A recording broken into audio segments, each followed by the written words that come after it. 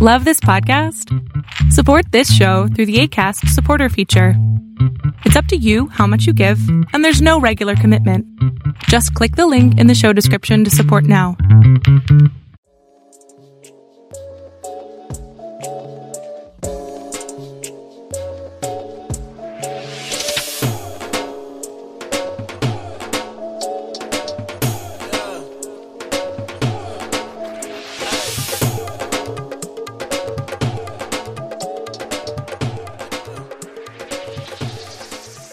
Homi Vaidya is an Indian-American actor, best known for his performance in Three Idiots. What a film. In addition, Vaidya has also played roles on The Office, which we'll talk about, and Arrested Development. He's here today to discuss his career and talk to us about a new project he's working on Dalip Singh Song, the first Sikh congressman, the first Indian-American congressman, the first Asian congressman. So a lot of awesome things to talk about. Thank you so much for joining us. Oh, thanks so much. It's wonderful to hear about myself in third person. That's really nice. So the least I can do. Well, we want to start at least, where you grew up, and you had a pretty interesting upbringing. You grew up in Joshua Tree. You were super interested in film and acting. It seems straight away. So, do you want to just kind of give people some perspective on your background? Yeah. So, like most Indians, South Asians, they typically come to America and they try to find other South Asians. For the most part, some of them get scattered all over the place. But we were one of those people or families that really did not find ourselves in any ethnic enclaves, or we were really out in rural California, mainly around white people and lower socioeconomic status white people. My dad was a doctor, and that's where he could get a job. It was very hard to get a job, a good one. So he took that, and we grew up there, really having a Indian identity or a sort of South Asian, Hindu, whatever you want to call that, identity within the house. But outside the house, it was just try to survive. And back then, the only things on television were really The Simpsons. I'd say was the only cultural sort of person that was and it's sad, it's a cartoon, it's not even a real person, and that's sort of what we were identified as, or someone who works at 7-Eleven, something like that. And rather than fight that, really just ignore that and try to assimilate, right? Try not to be very Indian, try to be like everybody else. I definitely remember growing up sort of wishing I wasn't different. And that sort of continued. I had this sort of identity as a Marathi. I speak Marathi, I'm Maharashtrian. So I grew up, having this secret identity, and then externally performing in a different way. And, that I think has something to do with sort of my career as well. I sort of fooled around in many different types of activities, and then ultimately found out that I was quite good at performing and emoting, and people reacted well. And I'd always been a jokester, not taking life seriously, really. So I could do that on stage, and people enjoyed that. So from there was I started improving in high school, and then there was a special art school in LA, and I auditioned to get into there, and I lived with my brother and went to a special art school, kind of like FAME, but for LA. And then from there went to college and graduated from NYU Film. But really the stories I didn't really want to tell any stories about Indian people, sort of really not very close to my Indian sort of identity. It wasn't really until I went to India and I did that Bollywood movie. That's really what changed everything, because I was sort of thrown into this Indian world, and I sort of had to perform as if I enjoyed it, as if I was Indian. I even had the whole head shake and an Indian accent. Oh yeah, because when you talk like this to like the news people, they're like, God, that guy's pretty like relaxed, and the American attitude is also kind of like So it's like more reverence, yes, I'm really very like being. Yeah, you got it down for sure. Oh yeah. So it's just so weird. And people are like, why are you talking like that? And it's just sort of what you do. Even like white people that go there, they start to have that because it's just part of the communication style. So, once I went there, I started realizing, wow, I have this like other identity and I can really connect to these people who are from completely different backgrounds and I don't have a certain sort of, I'm not from this fancy, rich lifestyle. I can connect to anyone. And I really enjoyed that. And I really started to see, I didn't really belong so much in America. There was a lot of people that were doing, I didn't really belong in India. I was very, very somewhere in the middle. And that wasn't something to be ashamed of or feel, like less than. It was something to be proud of. I encompass something that is very rare, in some ways, that I can connect to people in India and I can connect to people here. And that's really kind of special. So that sort of has been my journey so far. And it's been really enjoyable. I mean, who was like the generation of Indian American actors that you were running around with in Hollywood and LA back in the heyday? Back in the heyday, like this was after Kal Penn, right? So he sort of made it already, and we never really saw him.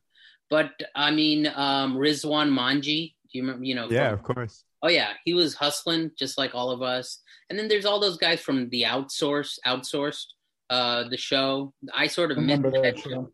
I know you guys love that show. Outsourced, that show. I missed that show because I was in India, but that was all those guys that sort of came up from that are sort of who you're seeing now. Yeah. And then there's like a new sort of Indian like archetype, which is like really good looking Sendhil Ramamurthy type of guys.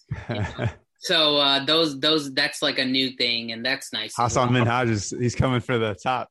Yeah, he's all those guys. So even so those were really the people that I saw, and they're working actors. They really haven't really made it to the huge levels of Dave Patel and all these guys, but they continue to work, and that's admirable. So what made you transition into production and directing and making it this way instead of acting? Well, acting came naturally to me. I've done it since I was 6. I used to do like plays in Marathi and like in the small community theater type of thing that we had. And I was good at it, but I was always limited to how I looked. And, a short, kind of funny guy, I would always get side characters. And as a senior in high school, going to this like prestigious school, you just had these huge ambitions and you were limited. So when I started doing short films, I really saw how much more creative it was to be behind the camera and how much more you could manipulate the audience.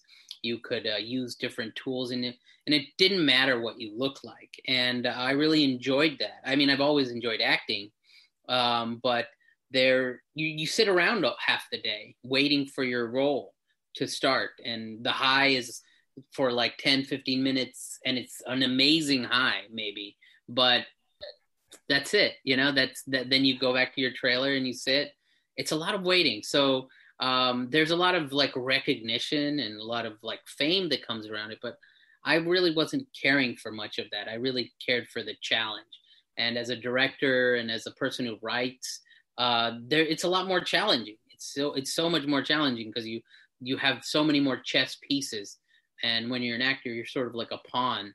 You could be very, very effective, but you have to make the person that's moving you has to do a good job, Makes sense. Yeah, absolutely. Interestingly though, in the United States, you are most famously known for being an actor, particularly in The Office, at least with our audience as a sick.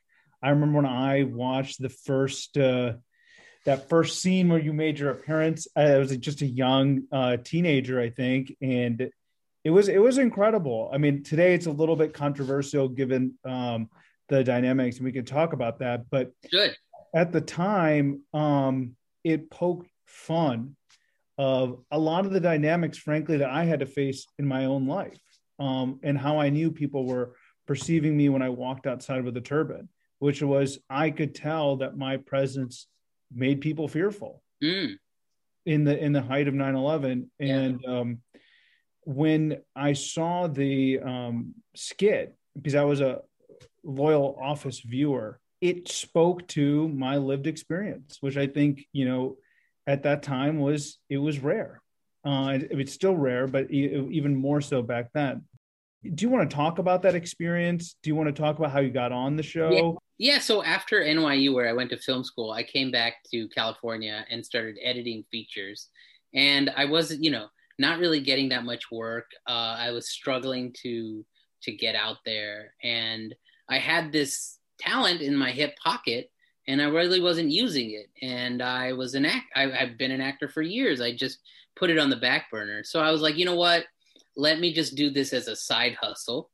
And, I had a couple of friends who were junior agents at small agencies, and they took me on, and I immediately started going out and booking roles. And it was because I sort of had done this. It was very comfortable for me. So I think one of the big roles that I first got was on Arrested Development. And it was a very small role, but I beat a lot of other people out. And it was a big show back then, and there was no Indian on it. So there was no Indians anywhere. So anytime you got on a show as an Indian, you were sort of successful at breaking a ceiling of some sort.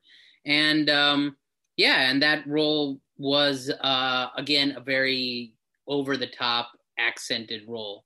I only had one line. I was running against the Michael Cera in the student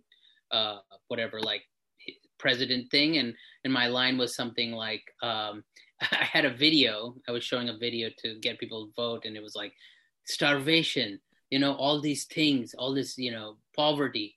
That's what my life was like before I moved to Corona del Mar, So it was like also kind of like playing on this idea that this is what we think of Indians, and then flipping it. And that casting director, she took a shining to me. So she started bringing me in for other stuff. And she brought me in, she there was this Office role. And by that time, The Office wasn't a big show. It was in its second season, just started. The first season was very similar to the British first season. And I was a huge fan of the British show. I had watched it, and I had loved how realistic it was. I had never seen any kind of television like that. Even the American Office is an over-the-top show. If you watch the British one, you really have to listen. Otherwise, these are just people talking quietly to each other in a documentary. They really stuck to the documentary form. And I really enjoyed that show and how realistic it was. So I kind of knew the format very well. I knew how you look to the camera. I know how you don't overact. Everything is understated. So I knew that I could do this and at least give it a good shot. And then I remember being like, this guy has a turban. Shoot, I could just go in there and do it. But it would be really effective if I had a turban. Now, I've never worn a turban in my life, and I don't know how to wear one. But I did have this white scarf that was quite long. It was it was something a woman really should wear. It's kind of shiny and sort of hair's coming out, and it wasn't the right material. But in the car right before I went in, I remember putting that on and being like, hey, that's not bad. And I went in there, and I remember walking in, and an Indian guy was walking in, and he was like, oh shit, this guy's going in with the turban. It's not a perfect turban, but he's going all out. And it was a choice. It was a risky choice, because a lot of times you're not really supposed to dress like the character completely. But I knew to be effective, I needed to, this is sort of from the perspective of a white Caucasian American, this is a weird looking person in their eyes. However, he's acting normally, completely normally, so normally that it's hilarious. So that is really the visual look is very sort of important in the comedy from their perspective. So I really went for it, and they didn't, you don't know, you're auditioning for the casting director, so it's a video, and you just shoot it, and then you leave and you go, okay, that was great. And, typically you get a call in like a week or so, and I didn't get the call, so I was like, okay, I'm gonna shave this beard off, which I had slowly been growing, nothing like your beard, but enough to like, it was something. And then 2 weeks later, I get a call, and they're like, yeah, we want you to come back in. And I was like, where's that scarf? And we want you to come to they did the callback on set, which is kind of rare. So it was in front of the director, who happened to be, I believe that was Greg Daniels or Paul Feig, who are huge names now, Both of them were huge back then, but they're even bigger now. So that's the creator of Simpsons, and then the creator of Bridesmaids, like huge guys. I didn't know any of this because that was a good thing. And I would just perform, and I had a little bit of stubble, at that point. And, and they were like, I was like, okay, cool. And you could see they were very happy with it. And I was like, cool, when's it going to shoot? And they were saying, oh, in 2 days. And I was like, okay, cool. This, I don't have enough beard. I hope they have a beard for me. You can get that glue and make a beard. Like I've done a role like that, and it takes an hour or two. So anyway, I come to set. I believe they had brought, thank God, a turban, like a person. His name is Opinder. He's like the turban dresser for all of Hollywood. Like he does it. And that is some interesting stories. And he did the turban. He tied it, and they pinned it because they wanted to use it possibly for other episodes or whatever, which they brought it out like 3 years later and put it back on my head. So I think it was a little looser, and I don't think it looks as well in the second episode, but they clearly didn't want to pay him again. So so that was one thing. And then I was like, props, like where's the kata and stuff? And like, they didn't have anything. And luckily someone had given me a kata, and I kind of kept it. I keep it in my car, like as a good luck or something. And it's like right on it wasn't a shifter, but like my windshield wiper stick. And I pulled that out and I used it. So luckily that's why he had a kata on. Otherwise he wouldn't have. You would have messed it up, man. Nice. I know. And then like the name was Sadiq, and I was sort of like, that's not a, like anything, any wreath would have been good, any sort of any in there, anything, but you never saw his name. He was never actually referred to. So I also did not make a big deal, and I'm not going to make a big deal. Like I really physically cannot at this point, because I'm just you're like, I need the work. I'm the least important person on set at this point. Yeah, it's like, you're lucky to be here. So, but I was a little surprised that Mindy Kaling was on that show, and she's a writer. So I would have thought that there would have been a little bit more cultural awareness. I thought again, at that time there was nothing. So I thought it was fine for the time. Obviously today it wouldn't work. Yeah. So I wanted to know why you think, why is it controversial today, and why wouldn't it work today? I think it just wouldn't, I didn't find it controversial, but I think today folks feel as if that it was a parody of Six. I didn't feel it that way. I felt that for the time it was a genuine representation, or an attempt at a genuine representation of Six as normal people, as we always wanted to be perceived. And the people that it was kind of poking fun of, which was people that were overreacting to people that look different, but are otherwise like everybody else.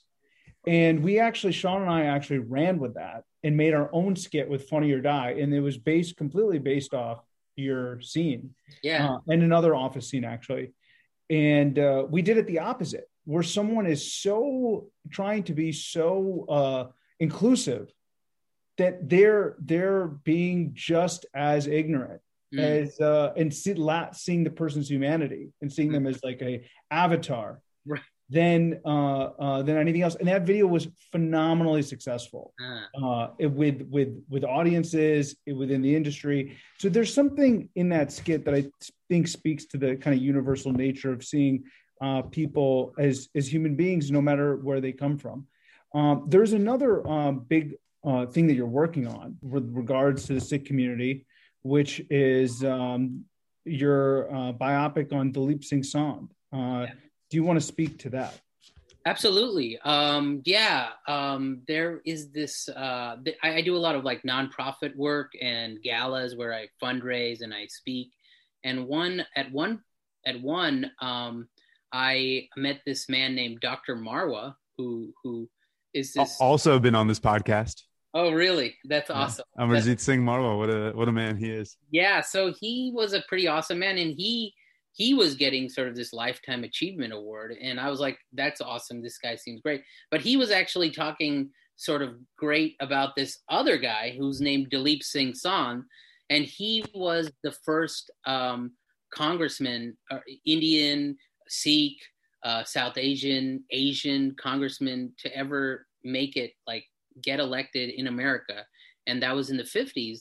And I was like, what is that true? Like, I had never heard of this person. And then I looked around at all the other Indian people and no one had heard about this person.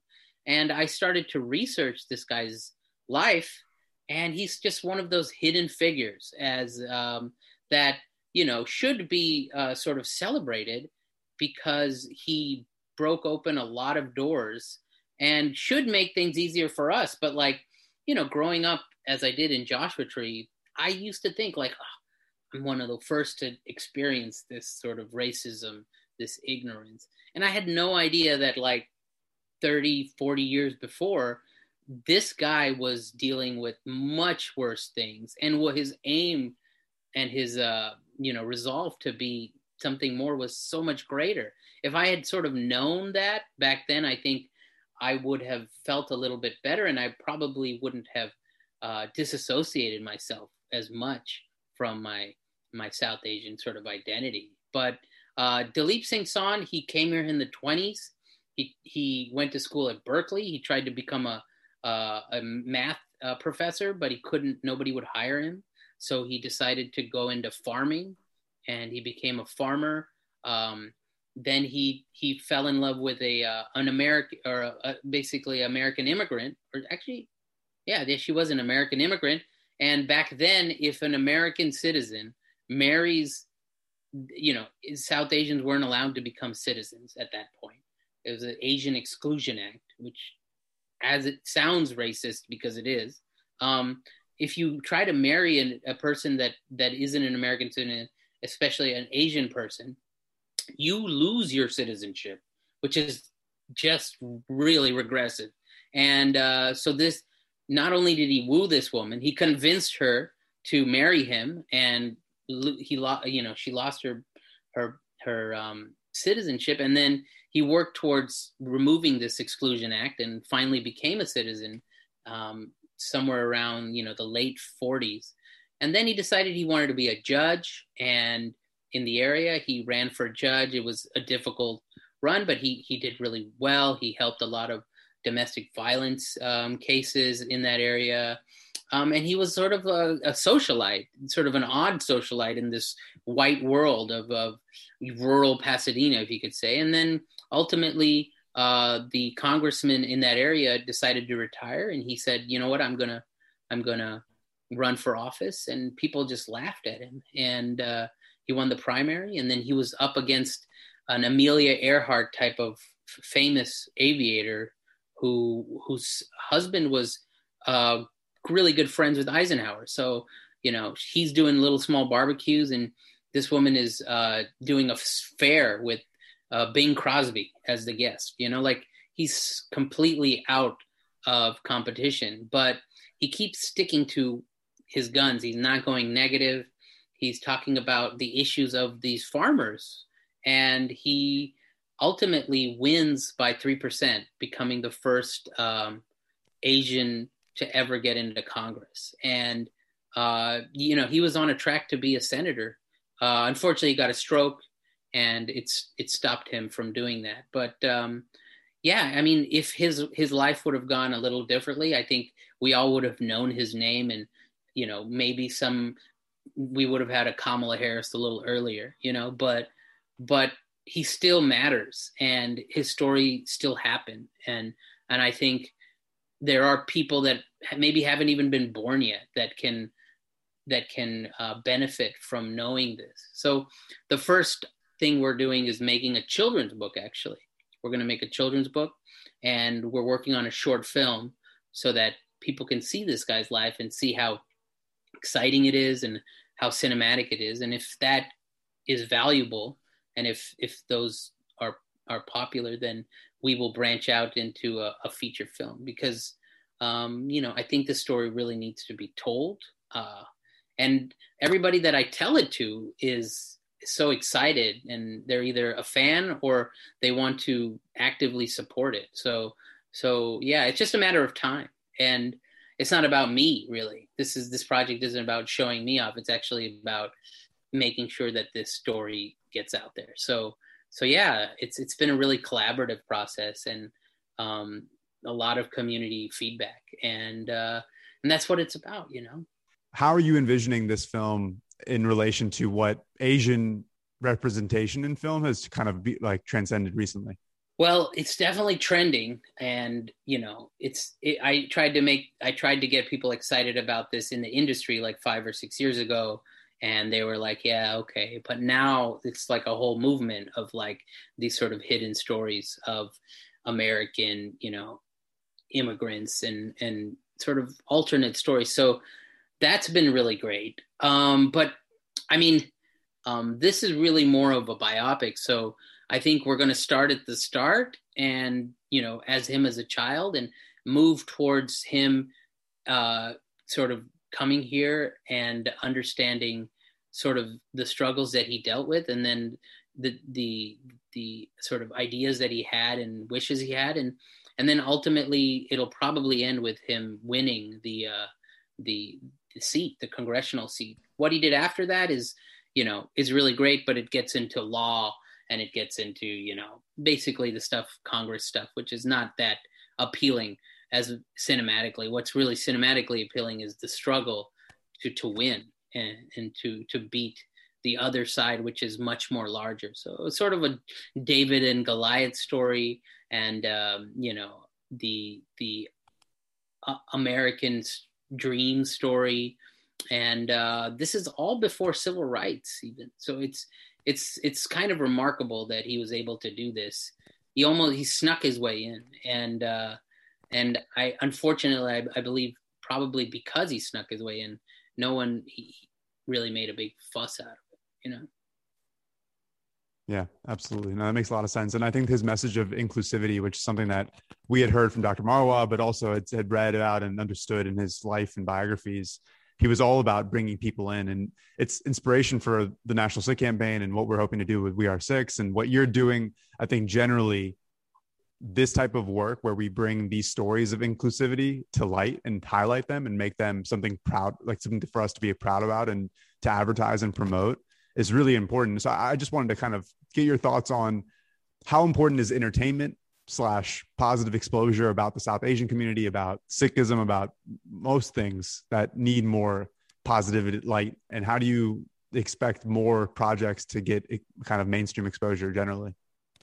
Oh gosh, I think it's really important, because a lot of people are not tuned into these types of issues, and they're just living their life 9 to 5, and they want some sort of escape or some entertainment.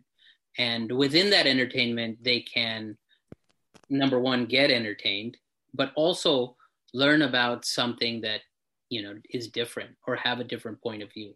There is that opportunity for them to just pause for a second, just like you did in The Office. What is that about? Oh, Michael Scott is being stupid, right? That's all it really is, from a very, very, quick reference. But if you look closer, you're like, maybe you don't even see it. You're subconsciously like, oh, that's just a normal guy. And look at Michael Scott as being stupid.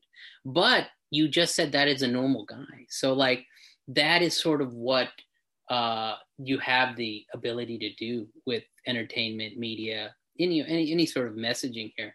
And, the point of it is not to be a PSA. I think a lot of films that are sort of like done by South Asians sometimes can be preachy and dogmatic. And what they're really doing is just playing to the choir. And, they'll get a lot of support from the South Asian community, but they won't really ever cross over. Really, this film has to play with that guy in Kansas, that guy, I'm making generalizations here, but like the Midwest belt, if they can watch this movie and feel the emotion and feel the feeling of wanting to root for this person that doesn't look like them, that doesn't talk like them, but they still want him to succeed over the person that does look like them, then I think that we've made a breakthrough there, and it will have an effect subtly but long-term over that person's psyche, that they will just take pause.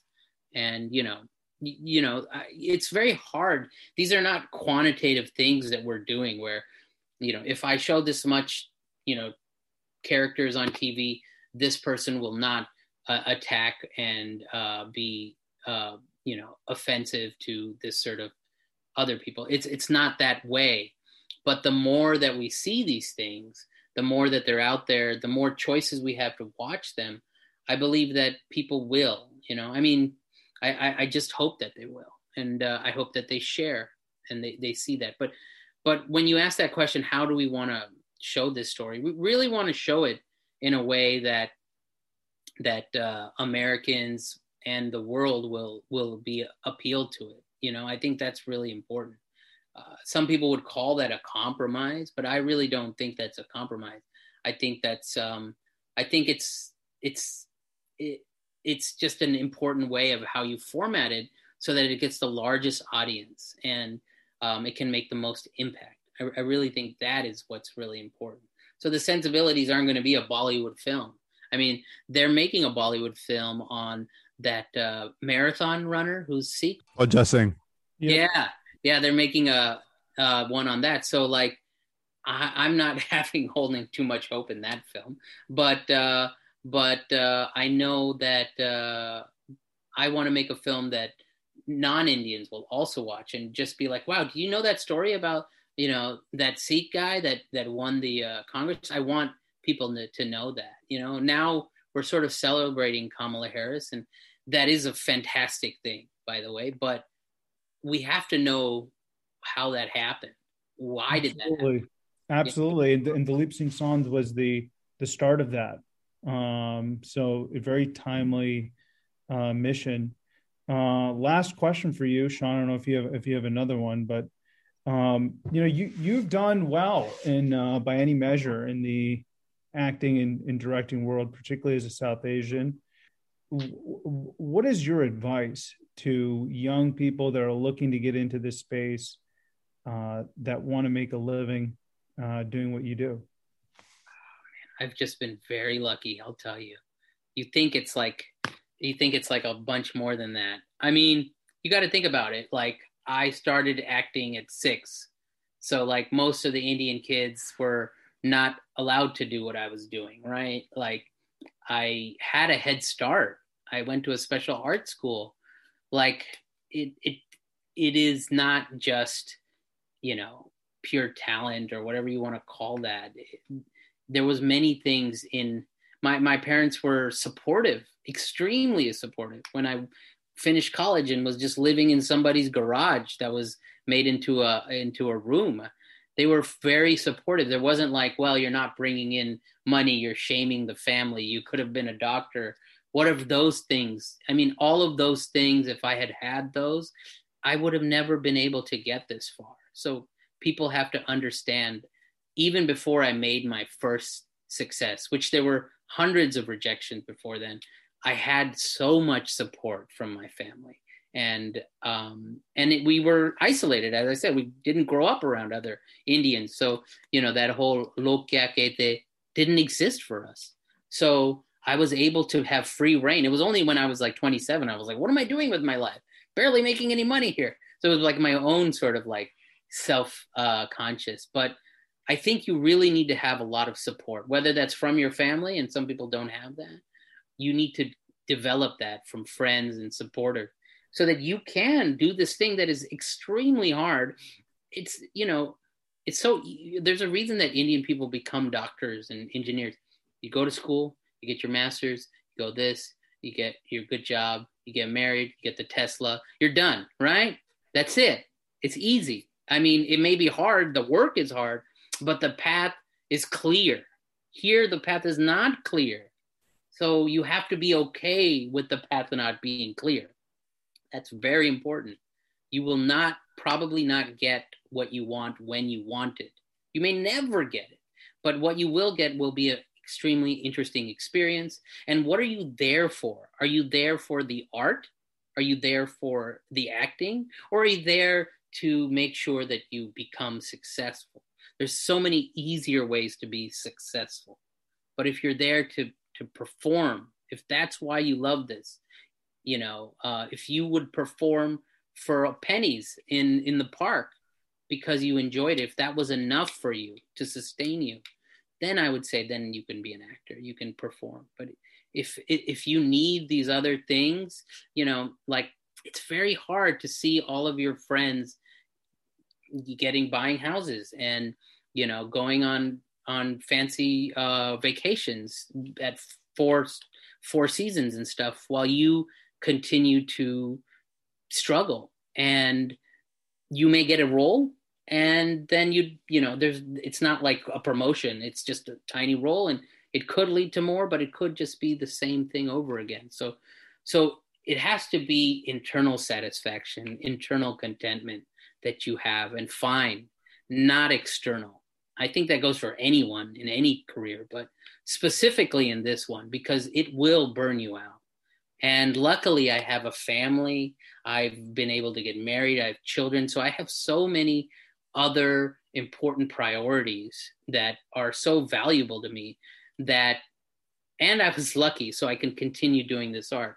But if some time comes where I can't do this art, I'm not ability to afford-wise, I will happily and gladly do the 9-to-5 so that I can support my family and be with these wonderful people who I care about. So I don't know what advice I can give these people, but I'd say that you really got to train. There is no I'm self-taught kind of thing. This doesn't work. You have to take as much feedback as you can.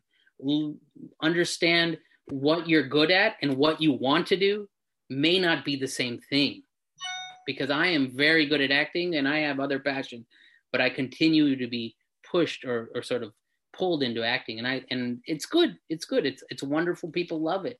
I continue to do it, but it's not exactly what I wanted to do. So you have to understand what your core competencies are, right? And move towards them if you strategically want to be successful. And then I'd say just keep your expectations low. I'd say that, and move forward and take every day one a day at a time, man. I think that's really, as Indian people, we have these huge, huge sort of dreams because we've been groomed that way to be something great.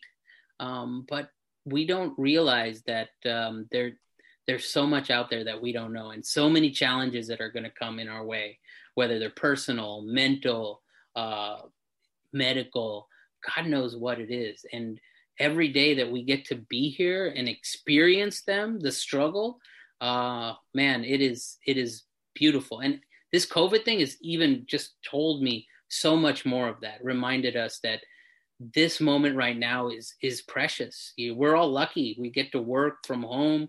We don't have to be out in the street. People in India just suffering so much. So yeah, it is hard. It's a struggle, but it's one that you asked for, and you're going to get it. You're going to get it, and it's going to be very rewarding. Not in the way that you think, though, but it will be. Yeah. Oh man, Omi, powerful stuff. And thank you so much for taking the time to speak with us and share insights into your life and career. Hey everyone, thanks for listening. If you like the show, please rate and review the podcast on iTunes subscribe to Sick Meets World on your favorite podcasting platform, and share it with your friends and family. Stay tuned for our next episode, which comes out next month. And of course, be sure to check out the National Sick Campaign website for more information.